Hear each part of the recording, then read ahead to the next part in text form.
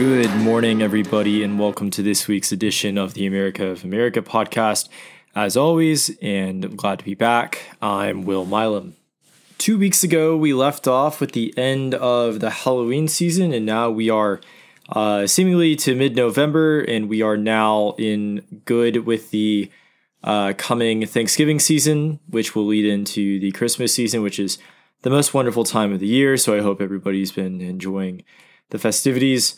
As most people who are listening to this live in Oklahoma, you know that the weather again has turned sour. And as I record this on the evening of Sunday, November 13th, November 14th, there's forecasted to be a very, very bad ice storm. So if that does come to fruition, which it may not, but we've had those in the last couple of years. So I'm also worried about it and taking precautions. I hope everybody stays safe. But as we know, what was promised would be going back today to the Trail of Tears. And so we are switching back from sad stories from ghosts to sad stories to, economic, political, social, geographical monstrosities.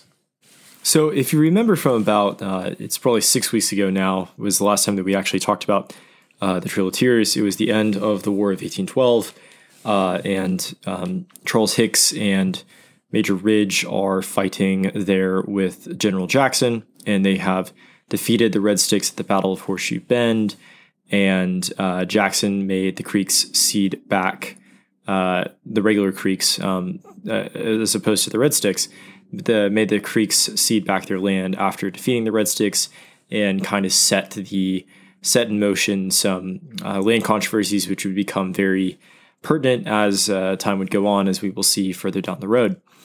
Circling back now from the war to the education and the growing of John Ridge, who's obviously Major Ridge's son, back in the area near New Echota. John's Moravian teachers, if you remember, the school was run by Moravian missionaries, would teach him that the enslaving of blacks and Indians was wrong because God made all men equal, which would obviously have a major impact on John Ridge's thinking throughout the rest of his life. But by 1817, so we are now 5 years on, or several years on down the road from the War of 1812, Major Ridge would send his children to a new school that was a new school that was actually racially integrated. This was good, obviously, as the children are being integrated into a more multi-ethnic society. The Cherokee parents objected to the Moravians teaching the children about hellfire, obviously, as they are trying to convert them to Christianity. John Ross would prove a great help to the missionary education, as he could read and speak English as well as Cherokee. And he was one of the first major chiefs to be able to do so, to speak both very well. Charles Hicks, of course, could speak and read both English and Cherokee, but John Ross could do so at a native level as both a native English speaker and a native Cherokee speaker. Charles Hicks, though, now having fully fledged converted to Christianity, was also of assistance. Major Ridge, though away, had become a major political power and major political player, not only in Cherokee politics, but at this point in United States politics. And after the land disputes at the end of the War of 1812, Major Ridge would go to Washington, D.C. to ask President Madison for the return of the land that Jackson took at the end of the war. And there's a long history of federal officials wining and dining the Cherokee chiefs in D.C. in an effort to come to more amelioratable terms for the United States, and this would be an ongoing problem. And we're not really sure to what extent Major Ridge played in this, but this was unfortunately the fate of a lot of the Cherokee negotiators. So Major Ridge, while in D.C., would negotiate with a commission that included General Jackson to get that land back. And General Jackson ended up bribing and just buying the land outright. And then Jackson later attempted to further bribe the chiefs into ceding land from the east for land west of the Mississippi River. So it'd be like a trade where the Cherokees would give up and the other tribes would give up their land east of the Mississippi River, so in the more native lands, and then take up west of the Mississippi River. This, of course, now and later would be pitched as a way to permanently end the squabbles between the settlers and the Cherokee and the other tribes, which will not turn out well for anyone, really. And Major Ridge and Charles Hicks were enraged at this idea and rejected it. Eventually, Major Ridge and John Ross at this point were able to get some of the land returned to the Cherokees to the enragement of General Jackson, and General Jackson would hold this over Major Ridge's head and over the heads of the subsequent Cherokee chiefs for as long as Jackson would live. But still, federal land agents were touring Cherokee country and continuing to offer bribes in order to get the Cherokees to move west. And then, ironically, the Cherokees that had already settled in the west began skirmishing with the Cherokees that were moving west, because obviously none of this was planned very well. And once you actually got west, there were further land squabbles to be settled. So there's a bunch of internecine fighting between the Western Cherokee and the Eastern Cherokee moving west. And then later on, the missionaries started the controversy as they began to make moral judgments about Cherokee culture, such as things like the Cherokee dances and also the ball games. They would call the ball games sinful, largely because this was seen as an excuse for men to drink firewater, meaning whiskey, and basically get rowdy. So the Cherokee also had their own version of Saturnalia, it looked like. The ball games and the dances were controversial in and of themselves, but of course, as we've already mentioned, the biggest conflict between the missionaries and the Cherokee was that the missionary board was vigorously opposed to slavery, which was integral and very normal in the Cherokee way of life and the economy, more like the economy rather than the way of life. Eventually, the American Board of Commissioners for the Foreign Missions, who we have been calling the board, or missionary board, just to put a name with what we've been calling it, they opened the Foreign Mission School in Cornwall, Connecticut. And the idea was that you could ship the Indian children up there to be educated. This was very different. This, I know, sounds a lot like the colonial and the mission schools that would become very controversial later on. And I know a lot of those were open at this time. This board, or this school, apparently was much better at maintaining the original cultural heritage of the children while, say, learning Virgil. Elias Cornelius, an agent of the board, made visits to the Cherokee and enrolled a bunch of Cherokee children, and that included Galingia. I believe that I am saying that right. And he would later be called David Waddy. And Waddy will be a name that becomes very relevant when we get to the Civil War. Back at Ridge's house, John Ridge had not originally enrolled in the school, but he had not found a suitable school in the meantime. And then, unfortunately, tragedy would hit that family when Nancy Ridge, Ridge's daughter, if you remember, actually died in childbirth. After this, John Ridge and John Van, who is James Van's son, if you remember Van from a couple episodes ago, would enroll in the Foreign Mission School and depart for Cornwall, Connecticut. John, having cash because his father, Major Ridge, was a very wealthy man, but John, proving that his judgment was maybe questionable, spent all his money on a watch on the way because he wanted to be more like an American gentleman and own a pocket watch. And after being rebuked for obviously spending all his money, he would react in the very normal way of writing a poem about his pocket watch, which I thought was hilarious. Simultaneously at this point, with the further debates going on in Washington, D.C., the biggest of these debates, aside from how the hell is the United States government going to move the Cherokee to the west of the Mississippi, was the question of citizenship. The citizenship question at this point is paradoxical because originally Cherokees were denied citizenship on the basis that they were not Christians. And then, after many Cherokees became Christians, they were denied citizenship basically on the basis because they were not white. General Jackson would propose a treaty that would make the Cherokee citizens, but this was illusory as this was really the real goal of this treaty would be the trade of citizenship for resettling the Cherokee on the west of the Mississippi.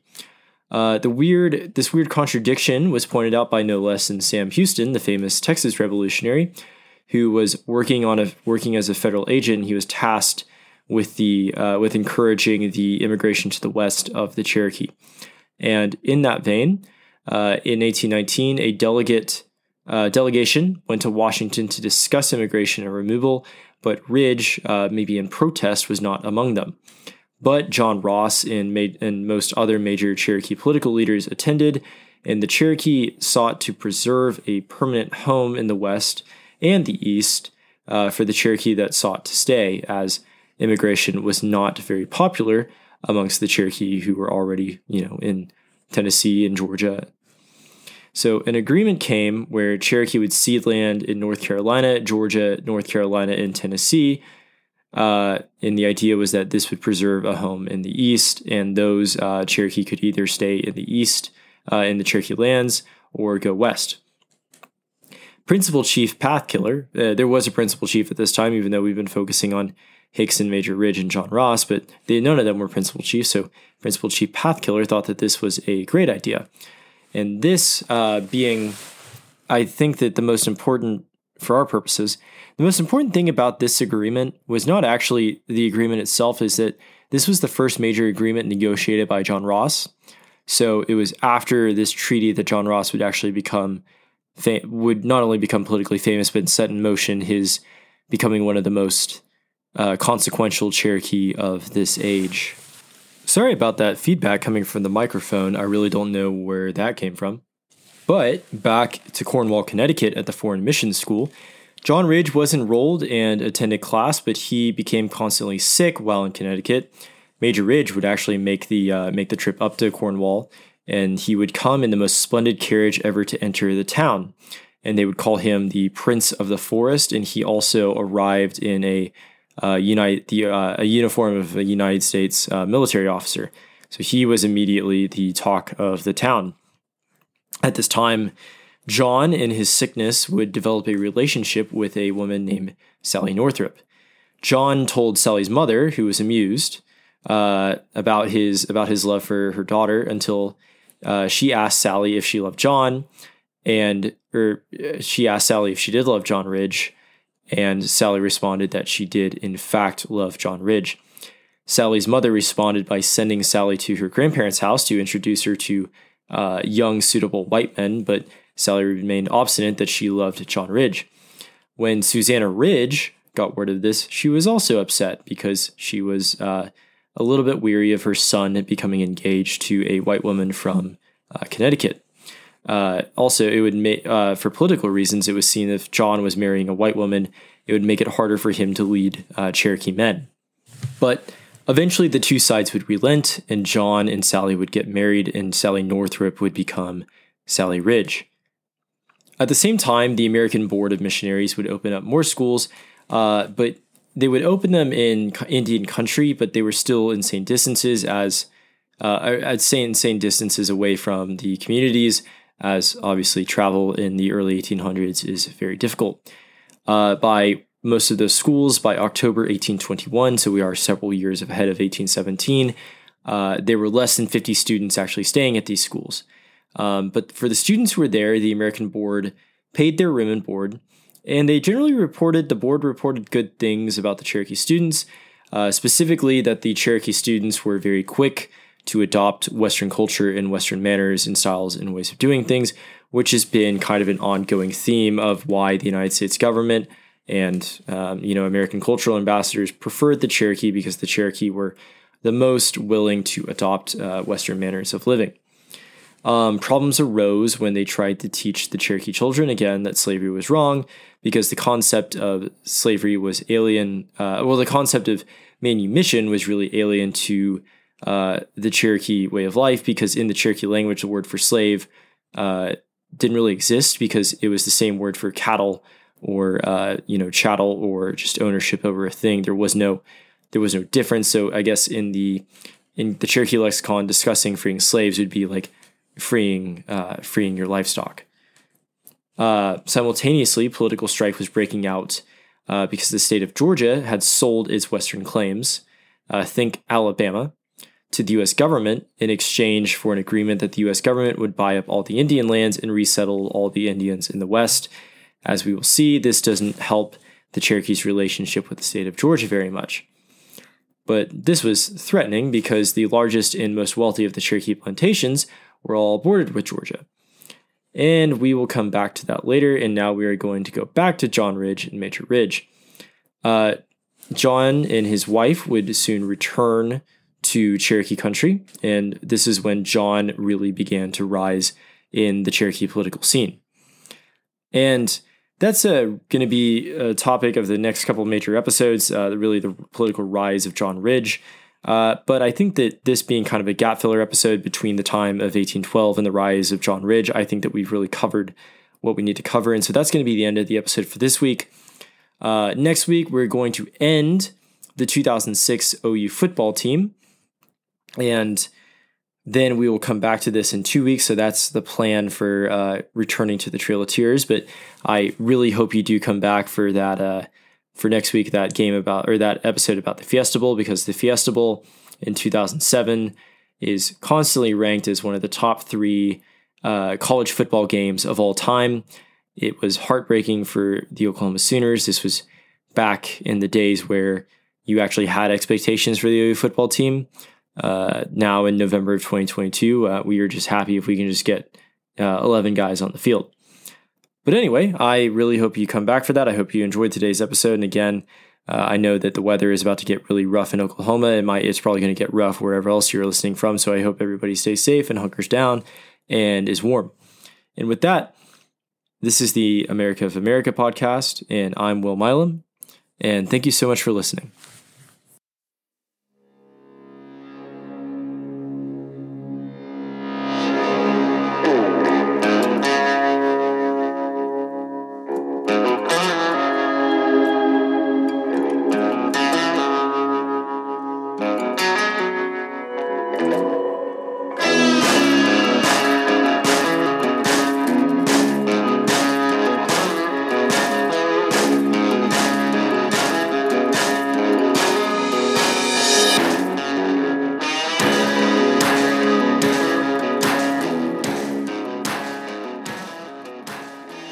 Hello and welcome to the first episode of the America of America, a podcast about Oklahoma history and culture. I am your host, Will Milam, and I am currently recording from the podcast recording studio at the Underwood Law Library on the campus of Southern Methodist University in University Park, Texas.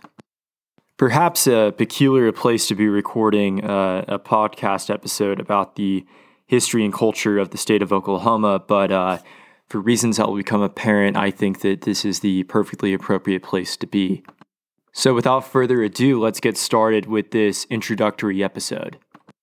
Today, as a preliminary matter, I want to address and answer a couple questions that I hope will help you, the listener, and help me, the host, determine where we're going with this podcast.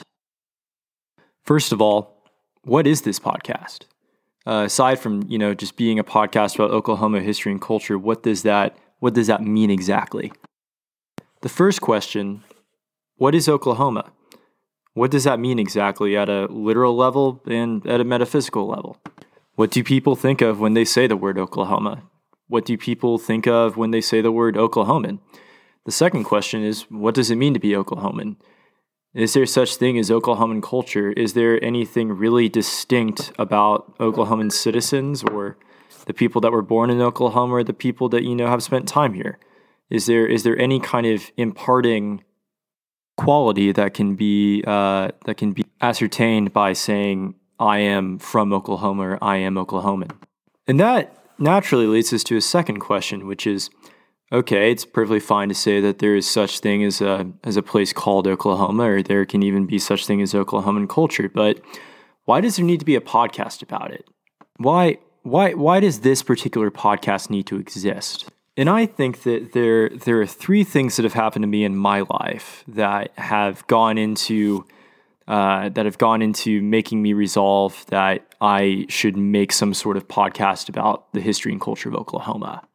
The first is a very early memory I have growing up in Oklahoma City and spending a lot of time in my father's law office, which was located on Francis Avenue right by Bishop McGinnis Catholic High School. And I remember in his office on a bulletin board, he had a photograph of a destroyed building, which I obviously walked by a lot when I was a kid, and it was very front and center. And I remember not knowing what it was until I was about 12 years old, and I finally put the dots together that was an aerial photograph of the aftermath of the Murrah building bombing from April 1995. And like all kids that grew up in Oklahoma, specifically kids that grew up in Oklahoma City, I don't have a clear memory of when the first time I heard the name Timothy McVeigh or Terry Nichols or the Murrah building or the bombing. I don't remember the first time I remembered what it was. It took me a long time to understand fully what had happened, since I hadn't been born when the Murrah building happened. But when I think back on that event now, I always think back to that photograph in my dad's office. And I also think back to footage of my mother. There's archival footage of my mother, who was a nurse at the time in downtown Oklahoma City, in the background in the hospital when they were taking patients, obviously from that bombing in. And my mother was noticeably pregnant at the time. So I guess I can say that in a way I was there. Second defining event that, now that I look back, that made me decide that this podcast was necessary came when I was a freshman in high school taking a speech class and was assigned to do narrative speech. And I don't remember how, but I remember coming across an article in Wikipedia called the Tulsa Race Riot of 1921, now primarily referred to as the Tulsa Race Massacre for appropriate and obvious reasons. And I remember being a 15-year-old kid who had lived in Oklahoma City all my life and who was pretty interested in history, really. I read a lot and I watched a lot of documentaries, and I remember coming across this. It was purely just a Wikipedia article, and it turned into a deep rabbit hole dive of something that looked almost too horrible and gruesome to be true. And doing further research and learning that it was even worse than it even looked on the surface, and just being kind of aghast at being able to go my entire life at that point without ever knowing that event had happened, or to the extent of destruction that it had wrought. And even more so, and I think that this is a very common experience amongst Oklahoma natives, is that when you talk to older people and you kind of ask, why did you never tell us about this, or why was this never really talked about? And their response, which is a sincere and honest response, is no one ever talked to us about it. Members of my family who are way older than me, I had to tell them about that event. It wasn't by their deliberate ignorance. It was just that no one ever told them about it, and it was a very clear indication that a lot of our state's history had just not been taught. That state history wasn't taught, or at the very least wasn't taught well, or it wasn't taught comprehensively. So that obviously stayed with me for those next couple of years. And the last event that I think goes into causing my resolve to record this podcast came when I graduated from college. I attended the local school, the University of Oklahoma, and after I graduated there, I made the pilgrimage to the great city of Dallas, Texas, where I've been here for the last couple of years attending law school at SMU. And of course, for all intents and purposes, the cultures between Oklahoma City and Dallas are fairly similar. I think as similar as two cities in separate states can really be. But this event made me realize how much of a homebody I was. I had lived my entire life up to that point, in one place. I'd moved residences, but those were, 30 minutes from each other max. And it was just moving from my parents' house to a dorm, basically. And I knew I was a homebody, but I didn't realize how much of one I was until, I moved to Texas. And it made me really start thinking about how being from Oklahoma defined me, or being from Oklahoma, being born there and living my entire life there, and being shaped by the fact that that was the place I was from. When I was younger, I tried to paint a more cosmopolitan version of myself. If I ever left the state, or if I ever went anywhere. And I remember going to a conference in Chicago when I was in college and doing my best to mask my accent. And I got away with it for about an hour until I casually said y'all unironically and sincerely. And I remember the reaction of the people that I was with was immediately picked up that I was either from Oklahoma or Texas. But it was really when I moved to Dallas that I even though Dallas and Oklahoma City, like I said, are very similar, I really started to see how they were different, and how being from Oklahoma had a distinction, or that the way that my state was and the culture that we had was very distinct. And luckily, this was about at the time that there came to be a slew of books written about Oklahoma City, or generally Oklahoma history. I'm thinking of the craze from about 2015 to maybe 2019, with books like Boomtown by Sam Anderson, books. I think Mayor Mick Cornett wrote the Next Great American City.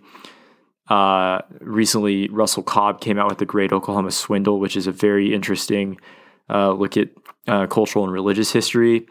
And about a year ago, Tulsa in 1921 came out by Randy Kriebel, which is an excellent history of the Tulsa Race Massacre. And what these works did was, I think, did a good job of cataloging that there is a distinct Oklahoma culture. And sometimes it can be defined positively, and sometimes it's really defined negatively.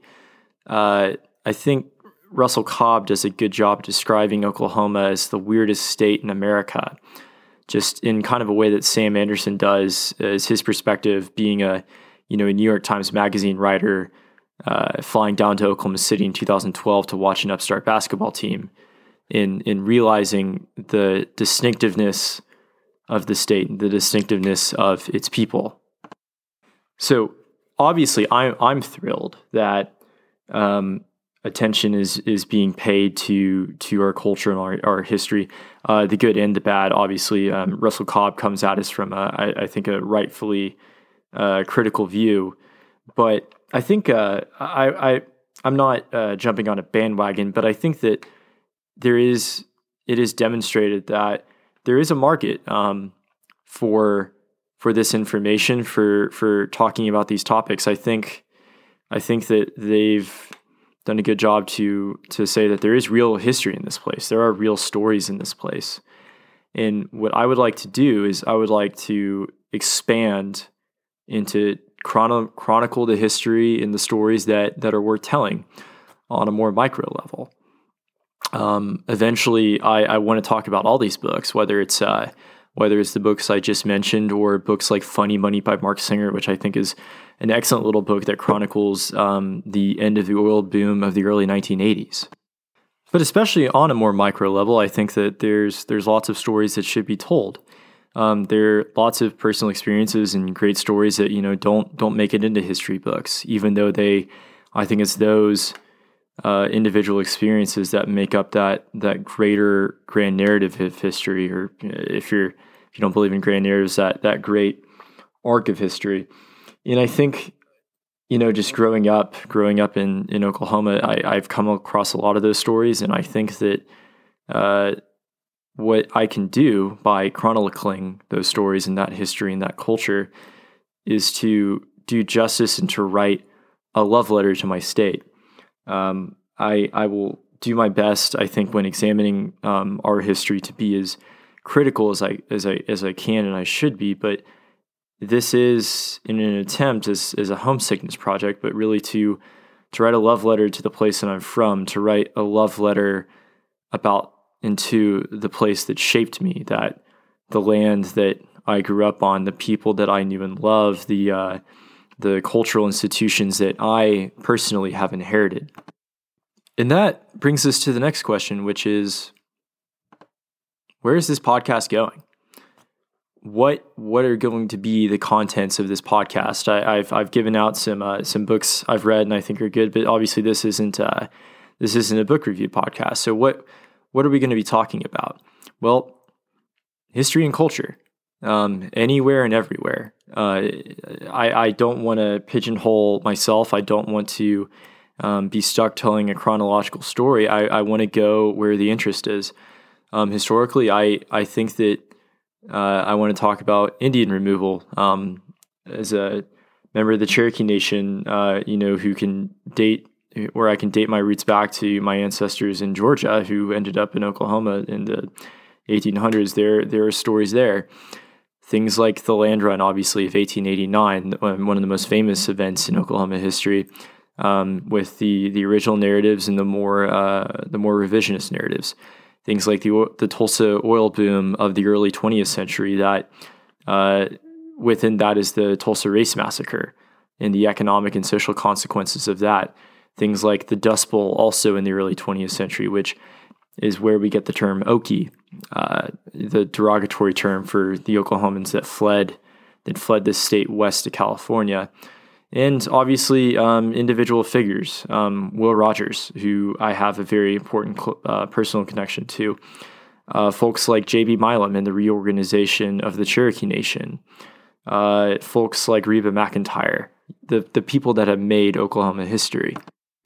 And also smaller stories that obviously everything I just talked about has been documented and, is largely going to just be, the results of my research. But stories like the Red River Bridge War, which, obviously is important to me because being in Texas right now, I drive over that bridge every time I come to and fro home. The story of Blessed Stanley Rother in his ministry in Central America and his death, and being one of, if not, he might be the first native-born Oklahoman to be beatified by the Catholic Church, which is really, I think, an incredible story. And I remember growing up at the cathedral and seeing his plaque on the side, but never really knowing the details of that story until recently. And there's also matters of Oklahoma culture that I think we share between us. I think it's important to talk about their history, and it's important to talk about their implications and what they mean to us. Football obviously is massive. Professional basketball is massive. Oklahoma music, either the country music or the protest songs of Woody Guthrie. The politics of Oklahoma, as Russell Cobb, I think, does a good job of documenting the rise of socialism in the early 20th century, leading to now Oklahoma being one of the most surefire Republican states in the country. Talk about Oklahoma religion, whether it's the Protestantism, whether it's the conversion of the Cherokees to Methodism, or whether it's like I just said, the story of Blessed Stanley Rother and the Catholic Church. All of these things have their place, and it's impossible to really understand the history without understanding these cultural aspects, these cultural facts. And with that being said, I would like now to establish what are the goals of this podcast. Where do I see this podcast going? The simplest and most important goal to me, and if I achieve this and nothing else, this will absolutely be a success, is to reach people who care about the subject, to join and facilitate a conversation about our state, or to start a conversation with people that have interest about the state of Oklahoma who might not be from Oklahoma, who might have moved out, or might have never stepped foot in the state or ever heard about it. If I can reach just a couple of people who have interest in who this forum can be useful for, I would consider that a great success. I have no sponsors. I have no Patreon. I have no plans to make this a job. I have no plans to make money off of it. This is purely a passion project. And what's more than that, I have no expertise. I don't have a degree in history. I don't have a degree in English. I don't have a degree in politics or political science. I have no formal formal education that I think would really help me here. I'm literally just one guy, one law student, sitting here in Dallas, just recording in his free time, to talk about something that he's passionate about. And because this isn't a professional podcast, and because this, isn't a professional operation, I'm afforded other opportunities. Because a lot of the events, the historical events that I'm going to be covering on this episode, on this podcast, are within living memory, I should be able to bring on, hopefully, people to talk about it with that remember these things, whether that be the oil crash in the 80s or whether that be the Murrah building bombing. I'm excited to, excited's not the right word, especially considering how traumatic a lot of these events were, but I'm looking forward to being able to talk about these things, from a personal experience for a lot of people. And the final goal, of course, because this is a passion project, is to learn more about myself, to learn more about a place and a state and a culture that has raised me, that I'm very much a part of. It's a way to overcome a bit of homesickness, as I said. It really is a way to write a love letter to my nurturing mother, to my home, but to write a love letter to a real thing. And when I say writing a love letter to a real thing, I have to accept Oklahoma and all of its beauty and all of its terror and all of its flaws. And I hope that this project will give you and I a chance to examine that in a whole new light, to examine it in a level of scrutiny and a level of appreciation that is heretofore unknown. So if that sounds interesting to you, then join us next week for beginning with the state poem of Oklahoma, which is called Howdy Folks. And hopefully we can talk about its cultural implications, we can talk about its history, its cultural implications, especially its character and who it's dedicated to, who is the great native Oklahoma son, Will Rogers. So I'm excited to start this journey. I'm excited for y'all to be along. And until then, I'm Will Milam. Thanks.